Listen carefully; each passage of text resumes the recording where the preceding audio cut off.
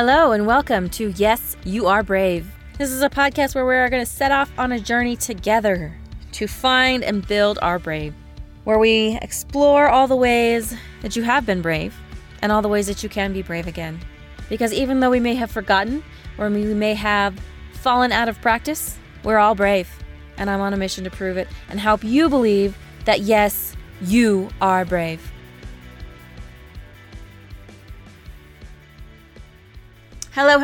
Hello, and welcome to our third and final episode on forgiveness. Super excited you're here. We are talking about, is forgiveness really as hard as we think it is? And what are the potentials for forgiveness on a global scale? So let's jump back in. Super exciting. Maybe it doesn't have to be quite as hard as we are making it out to be. I'm realizing that there's a lot of things that maybe they're not as hard as I'm making them. So maybe what would you say to people that oh, I don't want to do this because this forgiveness thing is just going to be too hard, and they don't want to put the work. Is it really as hard as we are making it out to be? In my experience, and I can base it on having worked with, like I said, thousands of people, there are a few places where we get stuck. One is not really being in touch with what we're getting out of it. Because sometimes when I say to people, why are you holding on to it? What are you getting out of your resentment? They'll say, nothing. At which point, if they're in my house, I pile them up with sofa cushions. So they're holding an embodiment of their resentment. And I say, is that enough? As many cushions as I can get on. So they're holding it. And then I say, well, how is that helping? How is that serving you? What are you getting out of it? Because sometimes it's hard to admit that we're getting anything out of it. That can be one of the reasons why it's hard. But once you're willing to admit, actually, I get protection, I get self-righteousness, I get the moral high ground, I get, you get it. The other place is not realizing it's costing you anything. And when I used to work on a retreat, I actually used to sometimes get the clients to carry the cushions with them for the rest of the evening if they didn't want to forgive. And one guy was sitting there holding onto the resentment of his mother watching the television thinking, what am I doing? Why don't I just let it go? Which he then did. So we're not aware of the costs of holding the resentment. So that's two things. The other thing where it can go wrong is not confessing the full extent. And I get people to work out loud. You're talking out loud because to your psyche, you're hearing yourself say it. So I've got that off my chest and you're hearing yourself. I definitely said that, even though it's in your imagination, and the imagination is so powerful. Like imagining something's happened, like you've completed something with someone, feels like you've really said it, you've really done it. It is amazing. The relief that you have is like you've had a really amazing conversation and you've cleared the field between you, and that's very powerful. And when you do that, it's like you don't realize maybe before you've done it, but confessing the full extent means that you have then said everything, all of it, all the petty little boring things, which is another reason why it's great to do it on Zoom with the microphones off, because you can be really petty and all the really annoying, stupid things that you're ashamed of saying out loud. But when people work one-to-one with me, they say them all out loud. I've heard everything. It's all good. We're very similar, all of us. And you get it out. And then look, there's something, you can probably feel it even as we're talking about it. The difference, something's gone.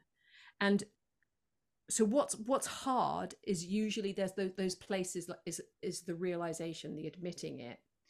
And then sometimes the other place where people get stuck is it is good to hear some kind of apology.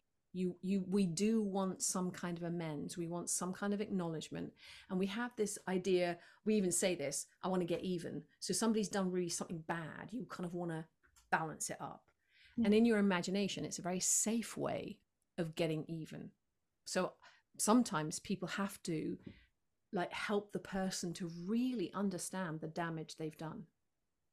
And to the point where, and sometimes I use the idea of Scrooge, in A Christmas Carol, in the story of Scrooge, he goes up really high with the ghosts of past, present, and future, and he looks down on his life, and he has this recognition.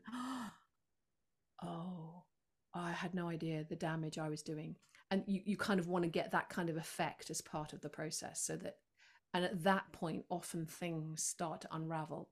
Because if you can get someone to the equivalent of like their soul or their higher self or whatever you want to call it, and that willingness to be responsible, compassionate, to say, yeah, I did do those things, and I'll take responsibility for them, and I'm sorry for them. Even that often happens. I never prompt it, because I don't ever want to put words into people's mouths, but that's often what happens spontaneously, is the other person will say, I'm sorry, I didn't mean to do those things, or I didn't mean for it to have those consequences. And that can be so moving for people. That's often when they weep and feel like something has moved and something's resolved.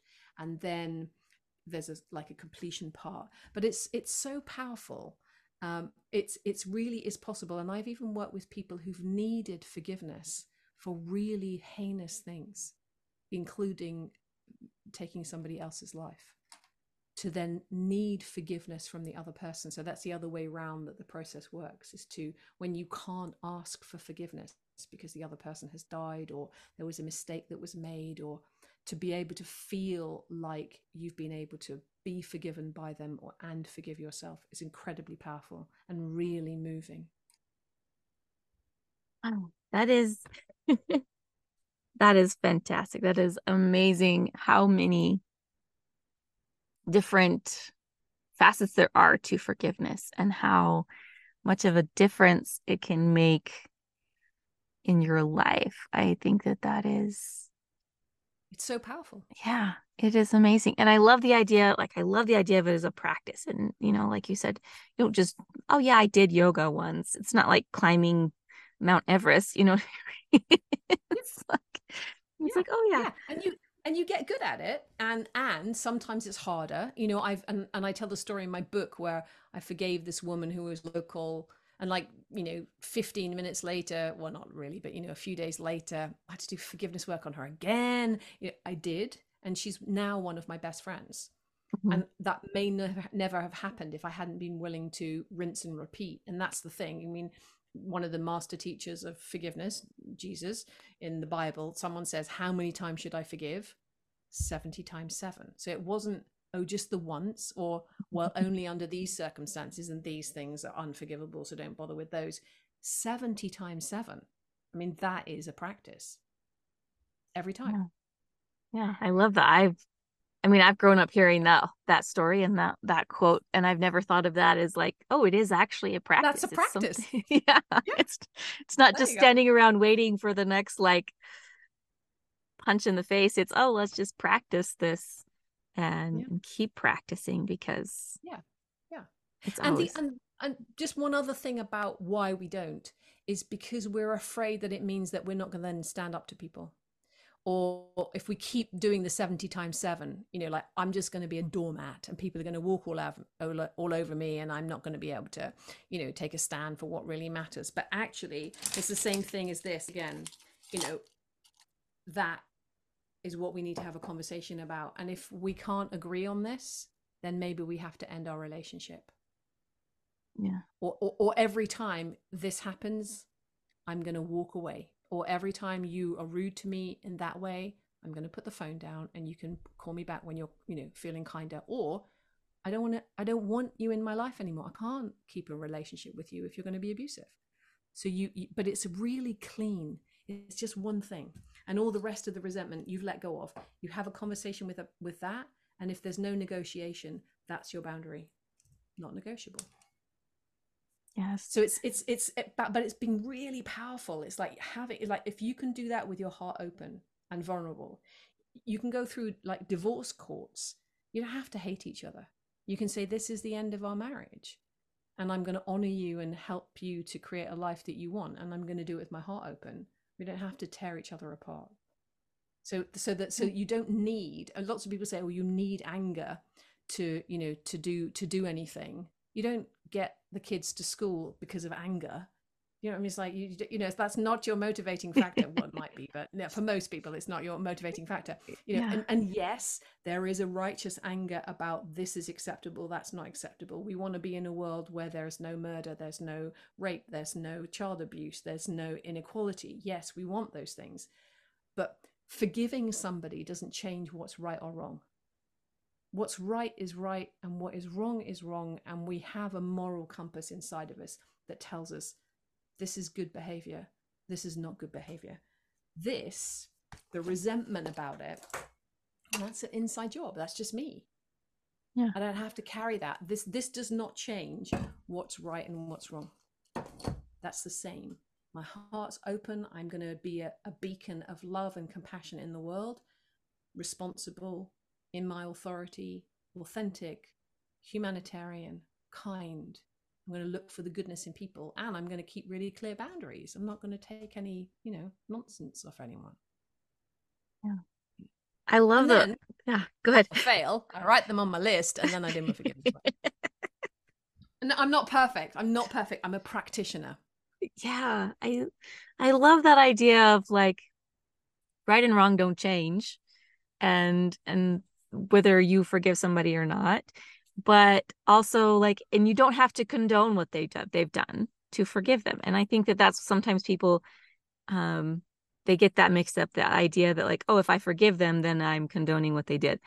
Not necessarily. You're just freeing yourself from resentment. I love that. It's all about you and your work. And then I love what you said too about like that's how you determine the boundaries. Like clear off all these things that are little. And then this is the thing that we need to, because I feel like so many people, it's like they pick the wrong hill to die on, if that makes sense.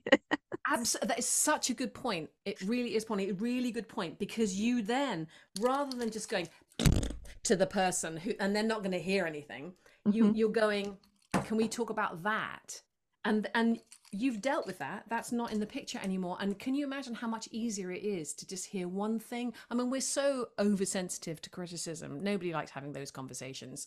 But if someone's just got saying, can we have a conversation about something? It might be hard, but I just want to ask you about something. And it's just one thing rather than all the things you did wrong. And do you remember in 19 something or other when blah, blah, blah. It's just that so much more easy for us to hear.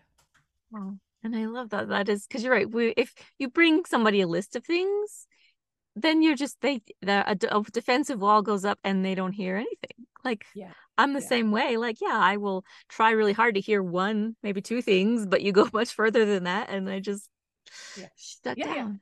Yeah, exactly. Which is why you do your practice in the privacy of your own space. And because it's all about you, and it is such a blessing for your relationships. That's what's so wonderful, is you're then available, your heart's open again, and it really does transform things. Quite again, back to the retreat that I used to work on. Quite often, I work with somebody and we do some forgiveness work, and then a few days later, they come up to me and they go, "You'll never guess what," and I go, "I might." And they go, so and so just texted me and told me, you know, they love me or blah blah blah, and they've never done that before. And I'm like, oh, interesting, because we've just done our forgiveness work on that person. So something moves. It's like there's a sort of magic about it, although, you know, maybe it's not even magic, maybe it's just, you know, the way things are. But if you're stuck and then one person moves, you do your forgiveness work, that somehow just frees other things up and the relationship. And even if it's just you don't have the same baggage when you arrive in the relationship, you know, the next time you encounter the person, it just feels different. Your heart is open, you're more connecting, you're more forgiving, literally more forgiving. That's awesome. And then it allows maybe them space to be a little bit more open, a little bit more vulnerable, because you can usually tell if there is tension or resentment. Like, you know, we don't acknowledge it, but I think we can always tell. And I think if somebody, you know, if you let that go, then maybe it's an invitation to allow them to maybe let some things go as well. And that ripple effect of forgiving, and what could we do? Yeah. If you think about the connection between people, like when there's resentment, it's a bit like the nerve is dead. There's nothing flowing. So when you clear up your resentment, it's like the energy can flow between your two hearts, which is, I think, how you build relationships. It's like all those lovely little golden threads between you, of like happy memories or things that you've done, shared things. So the resentment is sort of like cuts off the blood flow. And when you stop resenting, the flow happens again. And I have done it when I had a friend at university, and I did some forgiveness work before I went to visit her, and we had the nicest time.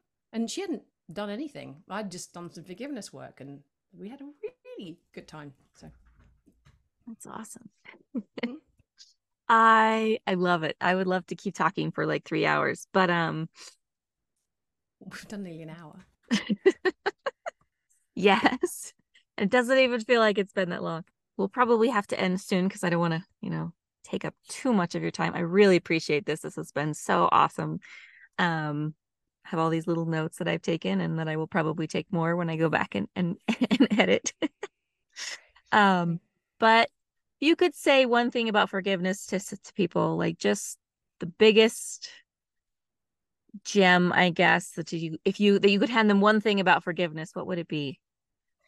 It would be that your forgiveness is an act of amnesty for the whole of humanity. If we want to create a world at peace, that's how we do it, one heart at a time, starting with yours. Oh, that is. And how many people look at forgiveness that way? If you look at it that way, then it's like, wait a minute, like.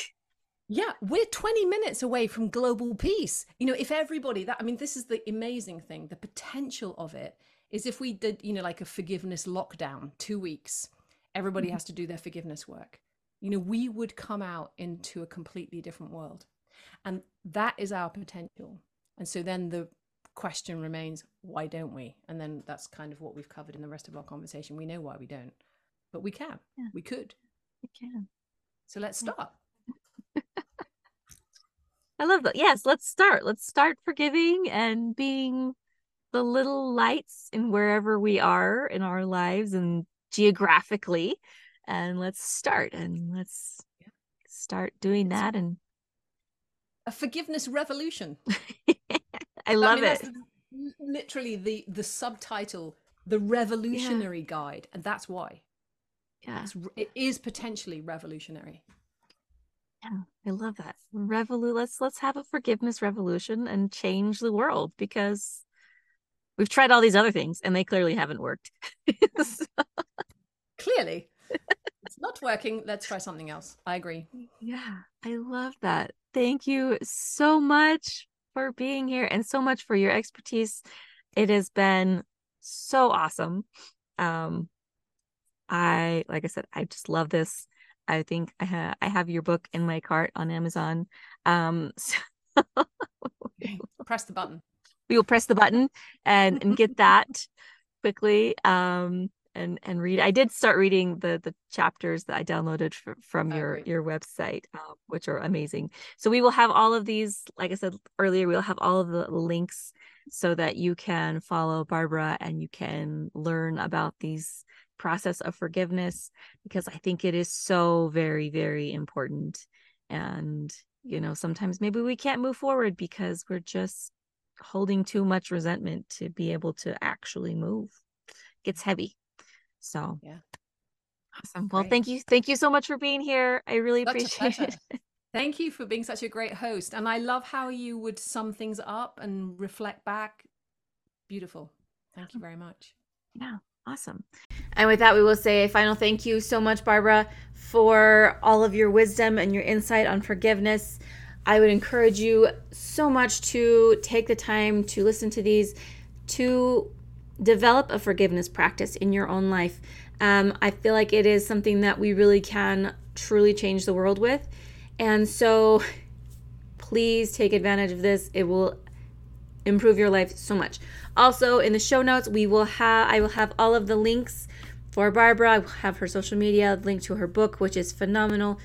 Get it, use it. It's going to be amazing. And thank you so much. Remember, you are wonderful. You are amazing. And yes, you are brave enough to learn how to forgive and let things go. You have a fantastical day. Love you, believe in you, and I'm rooting for you. Thanks for listening. And if you enjoyed what you've heard today, please leave a review down below and share this with anyone that you feel like could use a little more brave in their life. And if you'd like to follow more of my journey to be brave, you can follow me on social media and link down below. Have a fantastic day and don't forget to be brave.